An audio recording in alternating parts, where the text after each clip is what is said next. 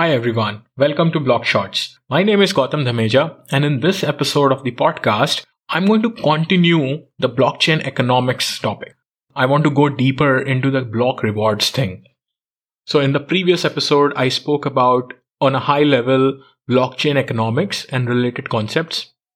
It was mostly focused on Bitcoin because the whole blockchain economics part started with Bitcoin and its connection with the whole subprime crisis of 2008 and why Bitcoin came into being.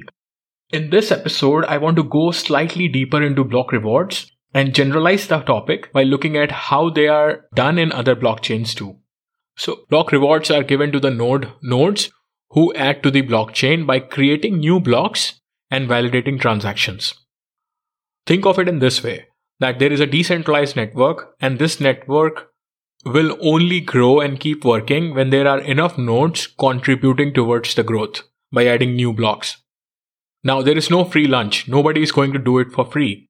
We must find out incentives for these people to run the nodes, to pay those electricity bills, to keep running these nodes and updating the software.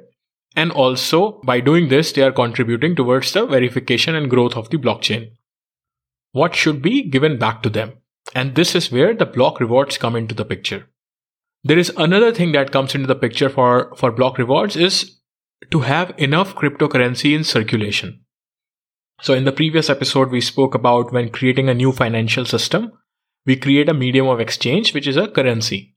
And in case of decentralized financial systems like Bitcoin and several others, the cryptocurrencies are the tokens on these chains. And these cryptocurrencies must be enough in circulation so that their value does not go too up or too down. So block rewards are a way to pump this currency in circulation by minting new coins every time a new block is created. And then these newly minted coins are given to the node which produces the new block. Now this does not happen forever. Most of the networks, especially Bitcoin, they have minimizing block rewards. Like when Bitcoin network started, per block, people used to get 50 Bitcoins. These days, it is much less. And this will keep on diminishing up to a point when it becomes zero. And only transaction fee will be given to the node host who create new blocks. Now, there is a reason behind that. We cannot keep producing currency forever. It will impact the supply and demand of this currency and will fluctuate the value of the currency too much. So the block rewards are one way of having the currency in circulation and also incentivizing the people so that they are adding to the blockchain. Once there are enough people adding to the blockchain, once there is enough decentralization, and then transaction fee becomes the only way to give incentives. And this is very similar to how we do things. If I want to transfer money in a bank, I will have to pay some transaction fee, some sort of transfer fee, which is sometimes some percentage of the transfer that I am making. And similarly, in blockchains, when transferring money, when adding new blocks to the network, we have to pay some sort of transaction fee to the blockchain as well.